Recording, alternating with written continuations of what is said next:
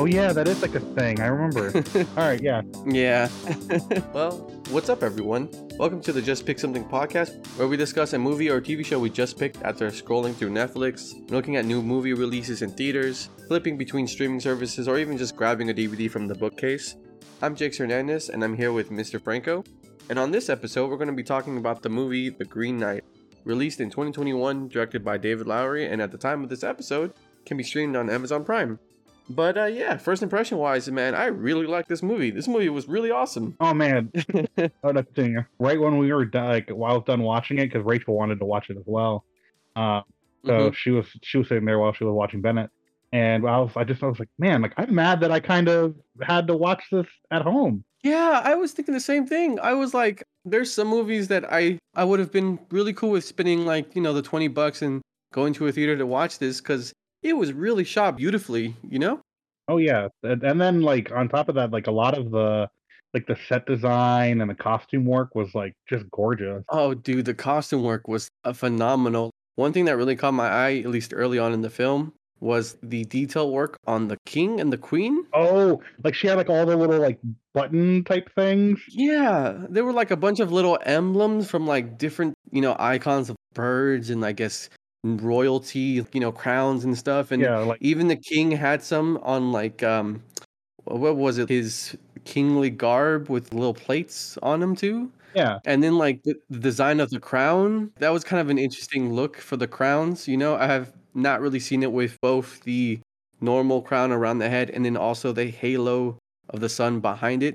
Very cool. Yeah, no, it was the imagery was definitely like it's weird because it's not a sort of style that I can point to be like, oh, it was totally like these things, but like it very much felt like the sort of like a fairy tale mythic style to it, right? Like there's not another movie that I can be like, oh yeah, no, it'll have like this ethereal, mythical fairy tale vibe. And it's like, no, I can't really like name one that's like the from the past that I can point to, but kind of like stained glass or like I guess I guess they have the imagery of like the old Arthurian like artwork, like because I could just imagine like we're talking about the crowns, like the circle. I don't know what it's called, the circle thing behind the crown. Yeah. I want to say it's called the halo of the crown. The kingship, the to be a king is heavily tied to like Christianity and kind of in this movie the one-to-one with we're Christian knights, Christmas, and it's the holy kind of mission and order of the knights at the round table. And so the idea of like the halo and like the sun and it being so godly and heavenly, being like also the king and the holy mission of the knights and stuff. Yeah, To me, being called or just saying it's a halo works really well for that comparison. yeah, because it was very much like they framed it really well, where like they would have like the light source behind them, Mm. like shining when they had like when they would be in like certain scenes and stuff. So yeah, definitely a halo, and it just makes me think of like stained glass. Oh yeah, especially in the scenes where everything became bathed in a specific color to represent something that was intrinsic to the scene. Especially near the end where he became bathed in yellow as he kind of made that jump into the next threshold of him almost completing his quest. Yeah, and then the green when like at the end of that sequence, and at the very end of it. Yeah, it's kind of cool to see the. I don't know. Would you call that like a Chekhov's gun for something that was said in dialogue? Because one of that I want to say she was a princess.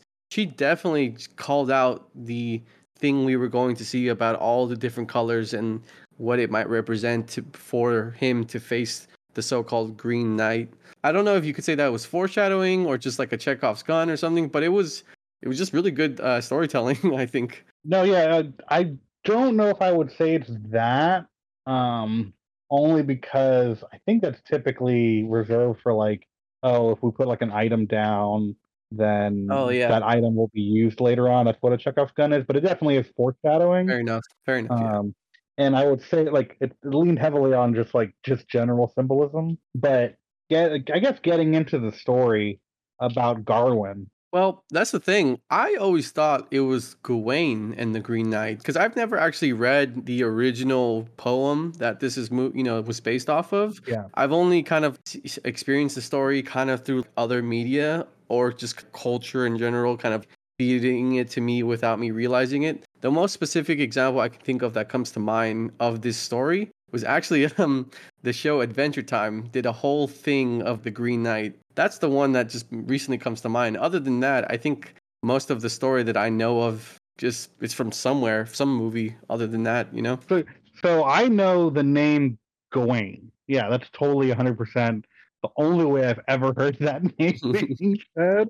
I now know there are like 20 different ways of saying that name. Oh yeah, they really go through it in this movie.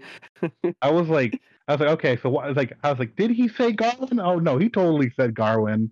And then his wife, the queen was like Gawain, and I was like, okay. Owen, yep. And then Mm-hmm. I was like, okay. And then like there was like a guy at the bar who said it differently. Like, Mm-hmm. And then it feels like the king said it differently or just got it right once, and then the other king said it a certain way, and yeah, I was just like, I don't understand what like I was like yeah, I'm just gonna stick with Gawain, but I'm not sure if that's entirely like an Americanization of the name, yeah. which could be Yeah, totally I possible. really wanted to like Oh, Google it, and maybe look into this movie, but also like I really wanted to kind of collect my thoughts before I did any further digging into this movie because sometimes when I watch a movie and I really really like it and I kind of just want to like learn more about it. Who was the guy that made the costume work and all this, and then there's articles that's like deeper meaning behind so and so movie, and then my opinion of it might change a bit as I learn more information about it. Not knowing more about this movie or more about the original source material,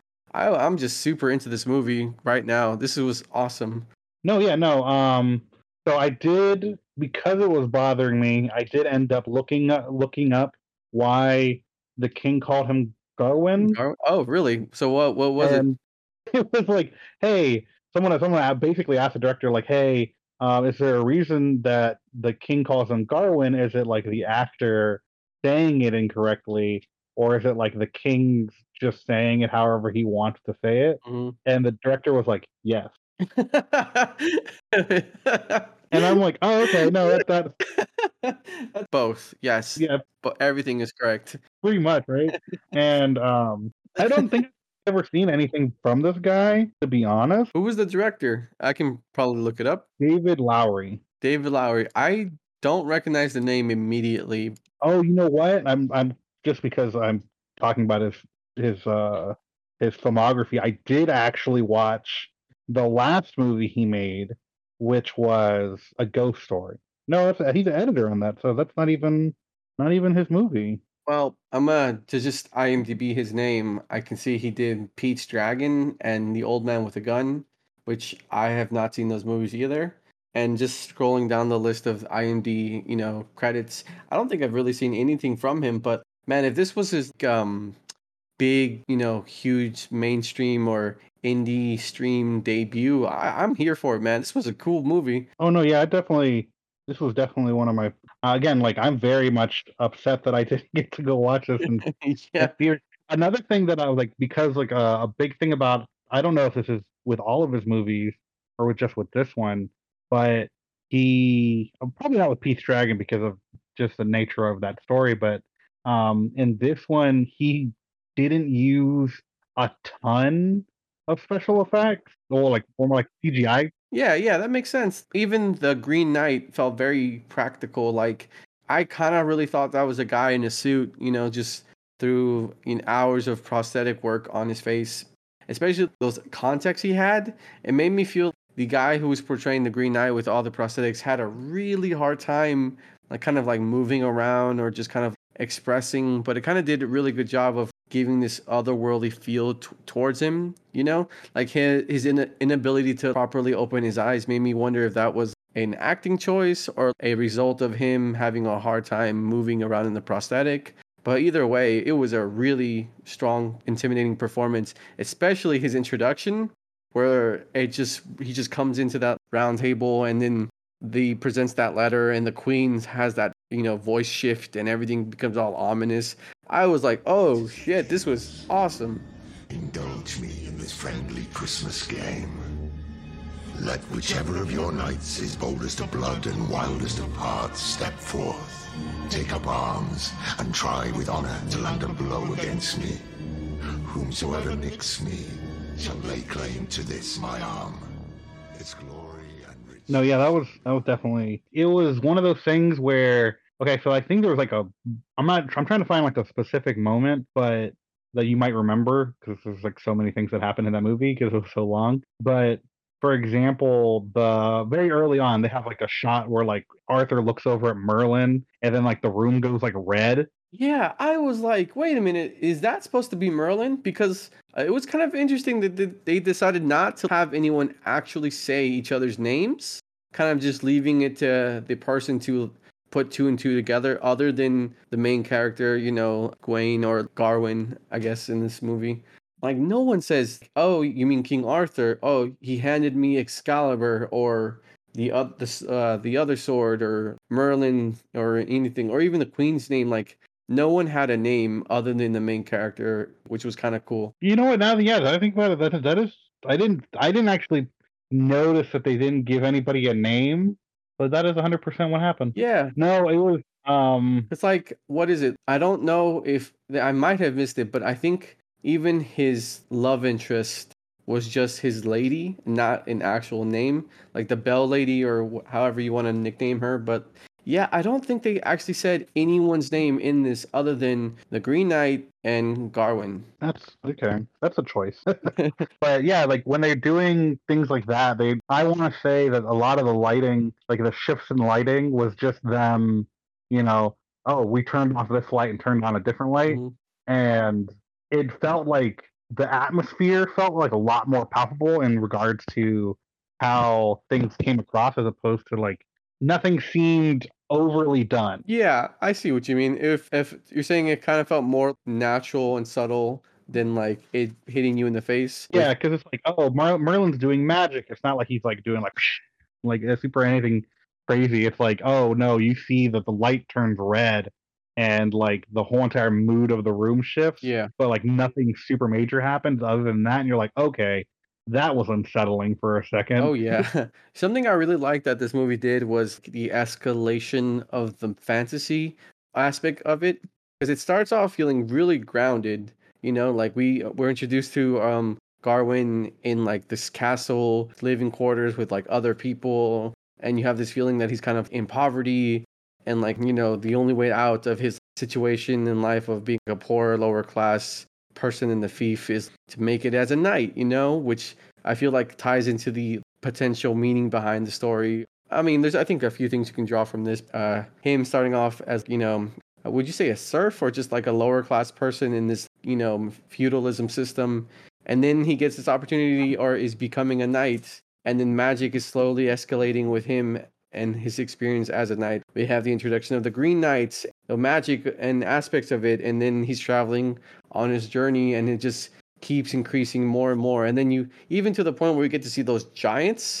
And I was like, Yeah, that was a out of left field kind of thing. yeah, I was like, whoa, okay. So am I supposed to interpret this as him going on this, magical fantasy journey, to face the Green Knight, and we just get to see more of the world? Or is his perception of the task and his journey, and he's kind of supposed to take it with, a little bit of disbelief that he actually might be seeing this? It was cool because he didn't really tell you what it like, if it was real or wasn't, but it kind of like that it leaves you to kind of decide how much of it was actual world. You know what I mean? Yeah. No, yeah, I don't, because we didn't spend a lot of time with a lot of the more magical elements. Yeah. We spent like just enough time where it's like, okay, wait, I don't, what happened? Yeah. 'Cause there are points too where I was really, I was kind of confused in regards to how he got his axe back. That was interesting because I was thinking after the movie ended, were there any parts of the movie that kind of felt like maybe it dragged on a bit? My immediate thought was the middle where he got to meet, I guess you would say, his 3 moments of character exploration of, the people ambushing him, the lady of the house in the lake, and then also after that the encounter at the castle with the other king and his princess, I guess. I was like, you know what? I wonder if you could have removed any of this, but like his encounter with the people that ambushed him felt a moment for us to see that, he's kind of out of his depth a bit. You can say he's a knight as much as you want, but when push comes to shove, he really kind of isn't ready for what this might entail. And then we get to see him actually be kind of knightly, even though he stumbles a bit.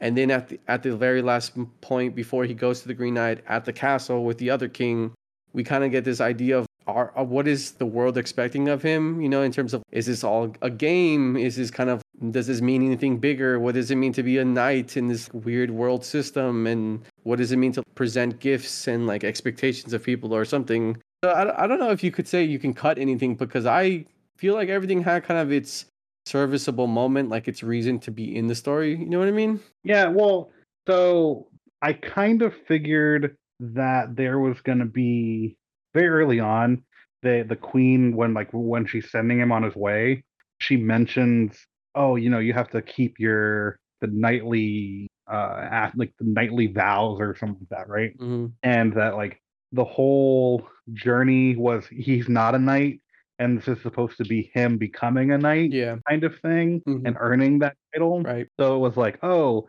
so she says there's like, oh, there's 5. They're like, oh, there's 5 knightly virtues. So that means that we have what, like, so I'm not sure of the 5 knightly virtues off the top of my head. well, I'm saying like, so he comes across 5 different situations in the movie where it's like, oh, he meets the scavenger guy, Right. he meets the girl without the head, Mm-hmm. he meets the fox. The fox was really interesting because I really thought the fox was supposed to represent him for like most of the movie. Him kind of being like in the woods, trying to figure out his way through everything while like also just being a part of the world. And then for a moment, then it felt Fox became conscience or something, or his doubts and fears, or Yeah, and then so that was what, 3, and then he meets the Lord, and then he meets the Green Knight. So that's 5. yeah. And for 5, there are 5 tasks for 5 virtues. Mm. Just because I wanted to look it up, I did look it up. Yeah, So go it's like I'm not going to diddle daddle on that. Mhm. So it's generosity, friendship. Chivalry is that one of them? So for this, it says friendship, generosity, chastity, courtesy, and piety. Okay, so I mean, generosity is the bandits guys, right? I'm trying to think of where the other ones would be. Chastity would be the one with the princess. That moment where, Yeah, where he had to, where that was challenged, his virtue was challenged in that sense. right? Friendship was with the fox, Mm. because they were companions for their trip, and then he gave him food and stuff, Yeah, fair. and Yeah, then he did that, and then courtesy was doing the deed for the girl, yeah. and then piety would be accepting through faith that everything would be okay. Well done, my brave knight. Now, off with your head. Did you take anything away from this movie? As in, like, what did you think this movie was supposed to like represent or symbolize? Yeah. I have a few things that I think this movie, in terms of being like a parallel towards, but I wanted to hear what you thought. A big thing that I think that the story generally kind of wants to talk about is I feel it's like ultimately I feel like it's a coming of age story. Oh, oh, wow! You know what? Out of all the things I was thinking of in my head, that was not one of them. And now that you say that, I can definitely see with that angle. Yeah, Mostly because like the whole premise of it is Gawain is like, oh yeah, I'm not a knight, I want to be a knight, and that's going to be like this big thing that I'm working towards Mm. in my life. My goal is to be a knight. It's going to do all these things for me. If I become one, it's going to lead to all this stuff. And because of that want of becoming a knight, which is like his journey into manlyhood in this society, and at the very beginning of the movie, he's willing to do the game with the Green Knight, right? right. And then they're like, oh well, if you want to be a knight, you have to uphold all these virtues. and those things are tested through him throughout the film, and they're like, oh, are you a knight? Oh, a knight wouldn't do this. Oh, I'm not a knight. Like a bunch of, like these things where it's, oh, you are still very much not getting, he's not there Right, yet. right. Like he still has a lot he has a journey to go through. And then it kind of definitely hit, like, I feel like that definitely was kind of cemented for me when he was with the Lord, because he was like, oh, well, after I do this, I'll have my honor, because it's like, oh, it's just as easy as that. You're gonna do this one thing, and you're suddenly gonna have honor. And he's like, oh yeah, totally. That's totally what's gonna happen. And it's like this real naive mentality that he has, and this guy's like, oh yeah, well, you're gonna be a totally different person, I guess, after you do this. It's gonna be a shame. We used to have fun with our games and such. So it's like this idea that he's trying to go on this quest to grow up. And it's interesting because the Green Knight is very much set up as like an extension of his mother, because she's the one who brings it to life. And then at the very end of the movie, you can kind of tell through dialogue that she's speaking through the Green Knight, Right. because he says like, The spell about your waist says otherwise. This is just a dirty rag. Leave it here then. It was a gift. No need for gifts where you are headed. Come. Come home. Come home. like the mom is talking through the Green Knight at this point, and like, Yeah, the mom was such an interesting character throughout the movie because she's not there for a bit because of the green sash that he wears. You can really feel her presence, on him or influencing him in terms of expectations, and then that kind of works for the coming of age story that you brought up of this being a coming of age story. yeah, so I think that's, and then yeah, so and then the film ends with the large sequence of him kind of turning his back on this thing that he said he was going to do, and his life moving forward, and him becoming king and having a child, and all these, like, his life going to waste effectively in like a way where he didn't go through with what he said he was, and kind of lying and gaining the reward anyway. Yeah. So it's kind of like he never took the actual steps to grow up. He didn't accept that level of responsibility. He just went through it and never learned or grew. Yeah, which is kind of interesting because initially, when we didn't know it was a dream sequence of a potential future, might of whatever might happen after this, if he had chose to go down that path, I was like, wow, really? The king named Garwin, the successor, out of everyone in the round table, the knight that just became a knight. That's odd. That's kind of interesting choice to do that. And I'm like, I guess it's because it's, the movie's about him. And like, it wasn't until after the dream sequence that I'm like, okay, this makes a lot of sense of it being like, his dream sequence of being what his life could be because of this consequence or this result of him choosing this path, Yeah, so I think it was very much, I think, yeah, when he finally finishes the film and he's like, oh no, I took off this thing that effectively was going to let me cheat this game, right? Yeah. And I'm taking responsibility for the thing that I've decided to do. It allowed him to finally be like, oh, I'm going to grow up. Yeah. Because he was very much okay with trying to cheat people on the way to the end of the film. He was willing to cheat the scavenger guy. He was willing to, like, oh, what are you going to give me if I get your head? And she's like, no, you're not supposed to do that. Yeah, actually, now that you bring that up, I didn't really put that together that, he kind of was cheating his way through it a bit. For me, it was kind of just inexperience, which also kind of just lends to this being a coming of age story. But yeah, I mean, like, if you have other views on it, I'm cool with hearing those too.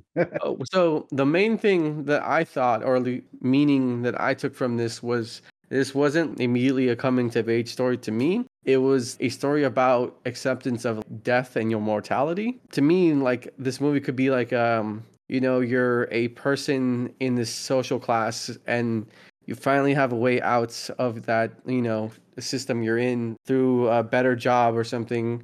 And then suddenly, without any expectation or any awareness, you're hit with this, sudden illness or decree of death, right? Which is the Green Knight showing up at this round table and then, giving him this foreboding message of doom of suddenly you're given like a prognosis from a doctor being like, you have 1 year to live. And then the time comes closer and closer to that actual, death sentence. And then his entire journey from him getting that declaration, going to the Green Knight, coming into contact with different forms of his mortality.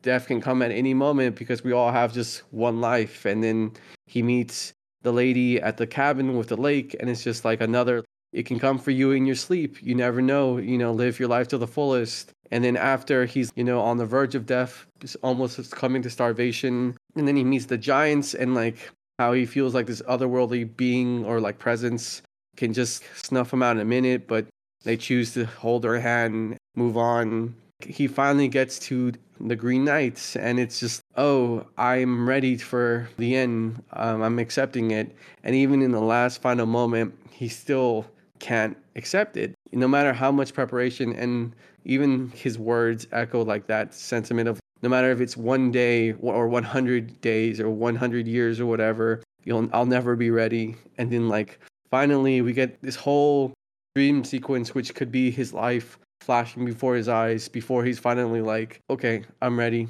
And then at the last moment, he finds out that he's fine. Yeah, I mean, I could totally see that too. It kind of feel like those themes can run parallel with each other. Because he does. They're. I think the things that you mentioned definitely do lend credence to that. Because especially with, for example, the girl where you're talking about, like she literally was like, yeah, someone like you came along, and I wasn't expecting to get my head chopped off. Right. He was so willing to immediately deal out death with the Green Knight, Yeah. and he didn't understand that, oh, this is like a super grave thing. Like, why would I gave it away with such how easy it is to die. Ultimately, yeah, I think I really just really appreciated the fact that like you can just see all these different like threads in it. Like, there are plenty of times where you get to watch a movie and you're like, yeah, what did it mean? It's like, I mean, it just meant, the story. There's nothing deeper in the story than what you saw on screen. Yeah, it kind of there's some movies that definitely feel that way. I know going into it that I'm like, all right, I'm ready to experience a movie that's very heavy with symbolism and parallels to real world issues or like the feelings of some kind of emotion they want me to experience through this movie. And then there's some movies where I'm like, God, I just want to see those sharks in that tornado just cause all kind of havoc against these people that I don't really care about, and maybe they will die, and it'll be really funny because it's sharks in a tornado or something. Yeah, I mean, yeah, they're perfectly okay to enjoy movies with no deeper meaning, and it's interesting to get into that more like metatextual argument about the importance of different layers to a film in regards to like media. But I like when I can watch a movie like this, and yeah, we can just talk about it. But sometimes, when you need to just pick a movie, that's kind of what you like. You're like, you know what? I just picked it to watch, like just to have something to watch and enjoy my time, and that's good enough. Because you're sitting on like a couch and you're skimming through Netflix or you're going through Amazon Prime, and you're like, I mean, like for example, if someone were to come across this movie and be like, oh, I didn't know anything about this, and it's like, all right, cool, just put it on. Yeah, for sure.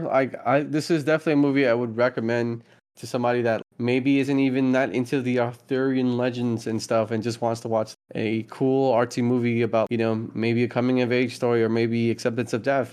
I don't know. I think this movie was really cool and awesome, and I would recommend this to anybody that wanted to watch this, Especially the main actor. I haven't seen him in something in a while. Oh yeah, 100%. When I was younger, Slumdog Millionaire, but I don't know much of his other work aside from that movie, and also the last Airbender Avatar movie, which was not very well done. Yeah, unfortunately, that's probably gonna mar his career for a while. I mean, but he was great in this. Yeah, no, he was phenomenal in this. The last movie I saw him, Dev Patel, I want to say that's The Grand Budapest Hotel, was that him? no, he was not in Grand Budapest. Oh, That was the guy. That's the guy who plays Flash Thompson in. yeah, there you're right. That was the guy who in Flash Thompson. Oh, I remember another movie I saw this actor in, Chappie, from like 6 years ago. Well, he was in Chappie. I never did actually watch that. It was not very good. I mean, you could, if you wanted to watch it, it probably wouldn't be too bad. But like, man, I did not enjoy that movie that much. No, the last movie I watched with him in it was Lion. It Lion? was an Oscar movie a couple years back. Huh. Yeah, Lion. Lion. It was about it's a story about a kid who gets Mm. effectively gets separated from his family, and then he ends up getting adopted, and then as an adult he tries to find out where he came from. Oh, dude, that movie sounds cool. I mean, it sounds like the kind of movie I would really want to watch, just because it seems very tug on your heartstrings kind of movie. Oh, I very much enjoyed it.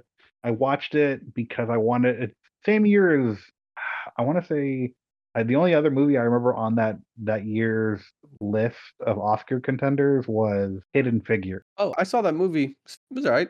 Yeah. Yeah, it was good. But so that same year of nominations was that movie Lion was on, Mm. and I watched it because I wanted to I want to make a informed decision before I say which one of these movies I say is the best. Yeah, And between the two and just looking up that was, this one about Lion, in terms of an initial impression, it seems like Lion would probably be a movie I'd be more into. and so one thing is whenever I watch movies, I tell people that one of my best if I don't like a movie, I'll tell someone never to watch it. Like if I just don't like it, that's like the harshest thing I can say is yo, don't ever watch this movie. I don't care if you're interested in it, and I will just don't watch it. That's usually my damning response to it. But if I enjoy a movie after watching it, I could care less about anybody else's opinion. I'll buy it Yeah, if yeah. it's worth that. If it gets to that level for me. And Lion was definitely one of those movies that I got because I was like, oh no, I watched this one time and I was like, no, I need to own this. This is something that I will definitely keep around. And I was like, it's funny because I literally have it sitting out because Bennett was messing around with movies, and I was like, oh, I have it right there. I'm looking at it right now. Awesome. Yeah, it's hard for me to tell people not to watch a movie because I've been in so many scenarios where in the right context with people, I will enjoy a movie that I never thought I would actually enjoy. Yeah. But most movies, I mean, I usually find something to like in them, you know? No, that's fair. It sounds really harsh but it's mostly it's pretty much the same way where it's that was a waste of my time, and I felt like I'm gonna tell you not to waste yours. No, I can't remember the last time I was so damning of a movie. Same. But I try not to be. That's my general rule of thumb. Even if I don't like a movie, Yeah. I try not to get to that level. But yeah, no, this movie very much. I would tentatively recommend this movie to people where it's this is very much my speed. Oh yeah. And if you're not at my speed, I recognize that you may not like this, and that's fine. Yeah, especially with, I don't know if you feel this way, but I genuinely usually like most of the movies A24 Pictures puts out. The ones I get to watch, I generally. Yeah, I think I've seen most of the movies from that production house. Each one feels like its own thing that I've enjoyed for really different reasons because there's a lot that each of these movies has to offer. You know what I mean? Yeah, I think ultimately, yeah, I would tell people this is a good pick. Oh yeah, I'm probably gonna watch this movie again sometime this week with Maya. And like I said when I mentioned before, if I very much enjoy a movie, I want to buy it. I very much want to look for the best possible version of this film to own, because just again, it's just absolute one. First off, it's just gorgeous. Oh yeah, dude. Seeing this on like a 8K TV with the highest fidelity you can would be great. Yeah, and then, but like, yeah, no, you rented it, and I was like, man, like, no, like, I can't just wait for this to be on stream or anything. Like, I would love to have this just in my house, so that if I'm in the mood to watch this movie, just even on mute, just have it play. Just visually, it's gorgeous. Well, if we do this movie again in the future for maybe just a rewatch episode, that'd be fun to be like, it was awesome then, and it's really awesome now, and I got maybe a different meaning from it the second time around. Yeah, because I think this one is definitely going to be one that only improves on repeat watching. Because I don't know, maybe one day I'll understand the giants and why there was a giant. They were naked, and why there was a baby with them. See, I thought it was because you know how part of the Arthurian, mythos kind of every knight has their like adventures and their stories, right? And I thought this, like you mentioned, this was him becoming what it means to be a knight. The encounters he meets along the ways were just very short and condensed one-off stories that exist in the Arthurian mythos, but kind of summarized just to be part of the journey in this movie. You know what I mean? Yeah, and it very much could just be that way, because we're talking about ghosts and giants, talking animals, and knights that are made out of trees and all that stuff. So it very much could just be like, yeah, no, like this is just part of the world. Just kind of accept it. No, because this movie looked so good, and this is even before I even watched it. Because the movie looked like it was such a good film, I ended up. I'm really excited for the Macbeth movie that's coming out this year from A24. Is that the one with Michael Fassbender, or is it? No, I think that was one from like a few years ago, right? Okay, I wasn't sure if that was a movie I imagined, a movie that I heard was coming out and never did, a movie that came out and I never watched it, or a movie that got pushed back from being released because of the pandemic or something, No. So the one that's coming out is called The Tragedy of Macbeth, and it has Denzel Washington in it. Really? That's interesting. I haven't heard anything of this movie, and Denzel Washington being in that movie is an interesting choice because I would never expected him to do a Macbeth movie. That's cool. Yeah, so it's I know nothing about it other than the fact that it's about seemingly it's about Macbeth, and Denzel Washington's in it. It's A24 and it's black. I wonder if I hope it's good. I mean, it's A24, so it's probably going to be a good watch. Yeah. Well, I don't know if I have anything else to say about this movie.